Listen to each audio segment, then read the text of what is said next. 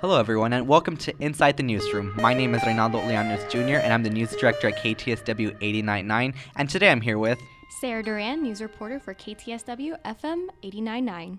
Kelsey Bradshaw, news editor at the University Star. Carly Porterfield, assistant news editor at the University Star. And in today's episode, we're actually going to switch things up a little bit. We're going to begin with our quotes of the week. Ooh, getting kind of crazy. Yeah. Ooh, wow, watch out. And we're going to begin with one of our stories. Yeah, so we have this really great story going on this week at KTSW, which happens to be close to Campus Carry. I know that's coming up here in Texas. So joining us in studio today, we have one of our news reporters, Trevor. And so, What up, say hi, Trevor? Hi, I'm Trevor. Thanks for having me, guys. No problem. So today's quote comes from Trevor. So what is the quote about? So I did my story this week on Campus Carry, and I interviewed Daniel Benitez. He's a police officer here at school. Okay. So his quote goes as follows. We're taking precautions now as to what we need to do as a police department to educate our students that are going to be, number one, qualified to carry a concealed weapon, and offer some type of training at that time for students who would want to seek that. All right. Wow, that's a really great quote to start off the show with. Yeah, and then the University Star's quote before we get back to Campus Carry, because I know that's one of our headlines this week. It's actually it's a little fun quote that we have from a story that our reporter John Wilcox did. He did a little feature on the Redwood Community Center, and the third Friday of every month at the community center, the San Antonio Food Bank comes down and they give food out to the citizens where Redwood is. Yeah. And this volunteer was there this past weekend, and she said, "I am the queen of bananas," and her name is Vicki Janek, and she was a volunteer from San Marcos's First United Methodist Church, and she was just kind of joking around and was just kind of having some lighthearted fun at the day of volunteering and stuff, and so we just thought that was fun. She said she was queen of bananas. It was a fun little quote this week. It was cool that our reporter got to interview royalty. It's never happened at the Star right? before. Queen of bananas. Yeah, I've never interviewed a queen before. It's No. really something you should put on your resume. It is. We sound like we're making fun of her, but it really is such a fun quote, and she was volunteering, so it was awesome. But yeah, back to you, Trevor, about that Campus Carry for one of our headlines this week. Cool. Okay, so like I said, I did my story this week on Campus Carry. It's actually a bill that the Texas Senate is going to vote on pretty soon.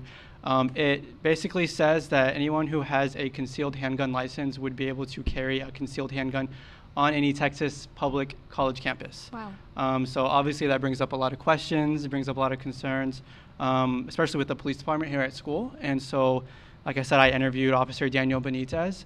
Some of his main concerns were just making sure that students are properly educated about gun safety and trained properly. Also, it brought up some questions as to whether or not the police officers are going to need to undergo any additional training.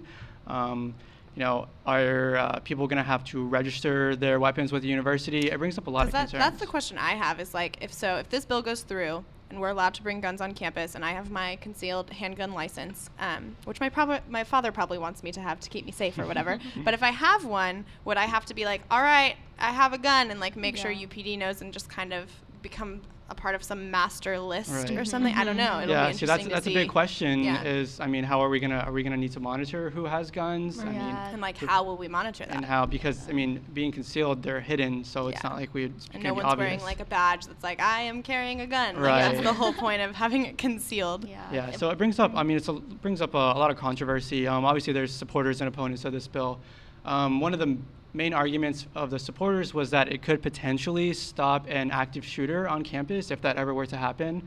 Then there are the opponents who just don't want to see any guns on campus at all, which is understandable. Yeah. Both Trevor, you sides. said that you talked to the college Democrats, correct, for Texas State? Yeah, so I actually spoke to one of the members from the College Democrats here at Texas State. They're 100% against this bill, and they're actually starting a petition for Texas State to keep guns off campus if this bill were to pass. Yeah. So the petition's going around right now, but they've definitely taken action for this bill. They don't want to see any guns on campus. Because I know there's a lot of feelings going on right now. I know at the University Star, for our editorial main point on Thursday's issue, we made like a declaration that we were against campus carry. Right. Although our main point editorials are not necessarily a reflection of everyone on Ed Board and everyone at the Star, but we did make a collective agreement to kind of go on the record, so to speak, and say that we are not endorsing the campus carry bill. I think some of the main points we were concerned about is just safety. Like I know personally, like I like coming to school and knowing that I probably am not going to get shot. It's Yeah. probably one of the safer areas to be at for me. And something too that, because I grew up with guns in the house. My dad hunts. We have a safe where the guns are at. I never knew where the key was, but I've always just, it sounds weird to be like, I've been comfortable around guns my whole life, but they don't necessarily freak me out, I guess, is what I'm trying to say. I've been around them my whole life, but I know that if you see someone on campus and you see that they have a gun, your first thought is like, okay, what are we doing here? Hold up a second. What's going on? And I definitely agree. I think it's kind of goes both ways, because me as well, like I'm not either for it or against it, but at the same time, I guess knowing that it could potentially be there when, if this were to pass, knowing that it could be there just kind of is like, well, I it's see a little it unsettling. now. If Yeah, anything. now that you see it more in person, it's kind of makes it more real. Well, Officer Benitez made a good point, and he said one of his concerns was he doesn't want students to see this as an opportunity to be a hero if there was ever some type of shooting on campus. He definitely wants the police to do their job and what they're there for. Because that's another thing too, is I've always felt safe on campus. I lived freshman year at Blanco Hall, which is like very far away from campus. It's all the way by that water tower out there. And I'd always be like walking home late at night, even just like at 9 o'clock when it's dark outside. And I never felt unsafe. And like, I don't know. That's a good thing that this campus has. And speaking of dorms, I mean, I think having a bill like that passed would just change day-to-day operations at the school, because Especially in dorms. what about campus freshmen who are required to live on campus, like, and they want to bring their guns with them? Like, are we going to have a safe in the dorm? Like, I just can't imagine having guns accessible. Or now what that you about bring that up, students too, like students who that take evening classes. Most of my classes are in the evening a lot of the time, so and it's dark. I'm 5 foot defenseless. I mean, is this my opportunity to kind of hold something else besides a taser or my keys? Because that's something else is my dad has always been like, come hunting with me. And I'm always like, not for me. I wouldn't be able to talk the whole time. But I just feel like I would be very uncomfortable carrying a gun, just personally myself, obviously to each their own. But I don't know. I just don't. A lot of things would have to change if the bill goes through. A lot of questions. And like I was saying earlier, we've always been kind of trained growing up in schools not to have guns. Anytime we see a gun, it's just a big no-no. And so it's just kind of a weird change to think about that guns could potentially be normal on campus. That's there's another, side to the argument is like guns don't kill people. People kill people. Yeah. So like there's that too. And like, everyone has that right, but I just don't know how I feel about it on campuses. I think it's different because obviously the Second Amendment, we're allowed to have guns, but I think there's something different between keeping a gun in your home for if someone crazy were to break in. But I don't know. Especially because I don't feel like you have to defend yourself constantly on your way to class. Yeah. Right. There's no immediate threats always happening on. The other day I think we had some like technical like IT problems, but other than that, there's really not a reason, I guess. And last semester we had that issue with someone thought in the UAC. Yes, the gun threat at UAC, And I think UPD really responded to it well and kind of took that guy down because apparently that's like what happens if they think you have a gun. Right. So I mean, they don't mess around. So personally, I feel very safe on campus. I don't feel like I need a gun. I feel good. I feel good about being on campus. I guess time will tell. Yeah, for sure. All right. And speaking of dangerous things and UPD, this week we ran a story about a UPD officer who is kind of trying to show the effects of drinking by building a drunken driving simulator for the university. Otto Glennewinkle is a UPD crime prevention specialist, and when he was in high school, he kind of went through this, like terrible thing. Some of his friends were going to drive from Greene to San Antonio, and he was supposed to meet up with some people, right? But they ended up leaving without him because he was late, and that other car got hit by a drunk driver, and 2 of his friends died, 2 are paralyzed, and 1 is left like brain dead.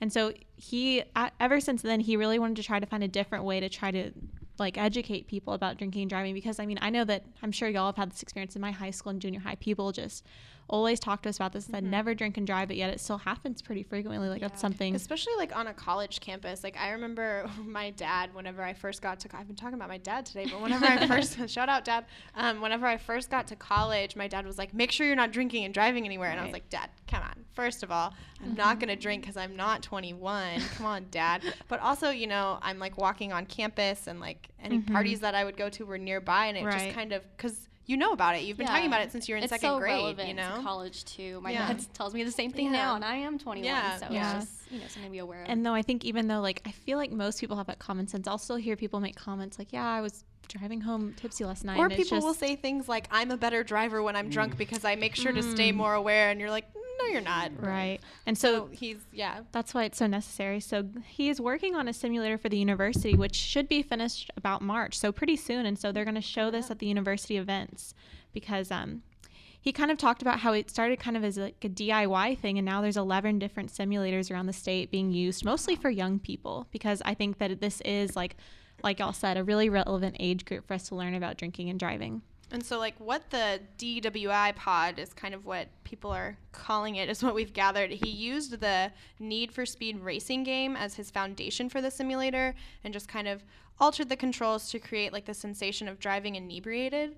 So I would be interested to try that out just because I've Yeah. obviously never driven drunk. But, like, I don't know. That would be interesting to see. And he was just saying how lecturing kids on not drinking and driving isn't as effective as, like, hey, this is what it's like. This is what it's like when you're, impaired and so I think it would help inebriated. certain kinds of people too, because I'm a visual learner. So when I can see it and when I can feel it, I have a different kind of senses. And so when I see it, like, I definitely think it would be more effective for me in a way. Even though I would listen to it now, but just being more able to see it would be different. Yeah, Right. it'll be just a different way to, like you say, like showcase that, because I mean, like you said, we've always just heard and just we keep just hearing about it, hearing Like about during it. Red Ribbon Week in elementary school, and you're like, yeah, whatever, like, okay. Yeah, so I mean, the simulator will be definitely a different way of teaching that, or hopefully. And that would kind of be, that would be way more fun than, when you first get to school and you have to do, like, pause preview and stuff. There's that one part pause preview is pretty fun for me, but that one part where it was, like, learning about alcohol, and it's, like, you have to do that thing online, and it's just very long, and you're like, come on, like, because, you get to college, and you're like, I'm mature, I know everything now, like, they're treating me like a child. This would be kind of like a fun, well, let me try, kind of a fun way Yeah, and to do that. I think it's cool because Otto Glenn-Winkle really did like target our age group by not only doing something about drunk driving, but he like based it on a video game that like people like Need for Speed. Like that's something that like I think all of us have probably played before. And that's a cool thing to do for, to use like a bad experience in your life and kind of turn it into something good and turn it into a teachable moment. And so that was just a fun story that our reporter Alexa did. Yeah, and I mean, University Star and KTSW will continue providing more fun stories and interesting topics that we'll be covering. Nice segue, Ray. That was great. And going off a little bit about the alcohol a little bit, one of the stories that KTSW will be working on is kind of a spring break themed story.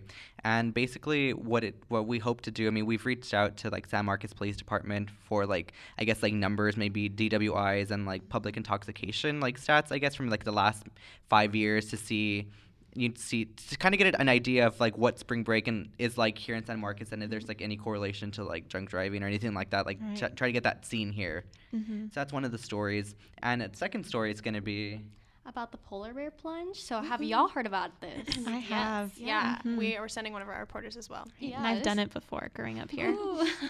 I've never done it before. Side story. I took a trip to Ohio recently, and the temperature got down to like negative like 2 degrees, and they were about to have theirs like Oh, that gosh. weekend, and Oh, goodness. Well, luckily we don't get that low temperatures here in San Marcos, but it is an opportunity for students to go out, or just people in San Marcos in general, to go out and jump in our river. In the middle of In February. the middle of February, yes. and all the proceeds go to the DAV, so it's for a cause. Beneficial. So that'll be a really great story coming up. Awesome. And then we're doing a really fun feature that I'm excited about. The Hays County Food Bank is participating in an Adopt a Farm program where they like help plant and maintain crops, and then they take a percentage for the food bank. And I don't know. You I'm got so really giddy excited. about I that. just got so excited. We love but- farms. We love goats here Like we at the love Star. farm stories, goat stories, trash. We love read a lot of trash. trash stories, so we're just excited about the farm story. Also coming up next week is Bill Nance said the university was converting fleet vehicles to liquefied natural gas by April. So we're kind of looking forward to seeing what kind of progress has been made in that. And like what that means, because I know, that's not just Right. general terms. But yeah, that'll be interesting too. And that pretty much wraps up our show. So thanks for listening to us this week on Inside the Newsroom, and be sure to look for us every Friday on iTunes, SoundCloud, the University Stars website, and KTSW. Leave any questions or comments on the Stars website or tweet at us using the hashtag #NewsroomTXST, and don't forget to pick up the University Star and listen to KTSW 89.9 every week.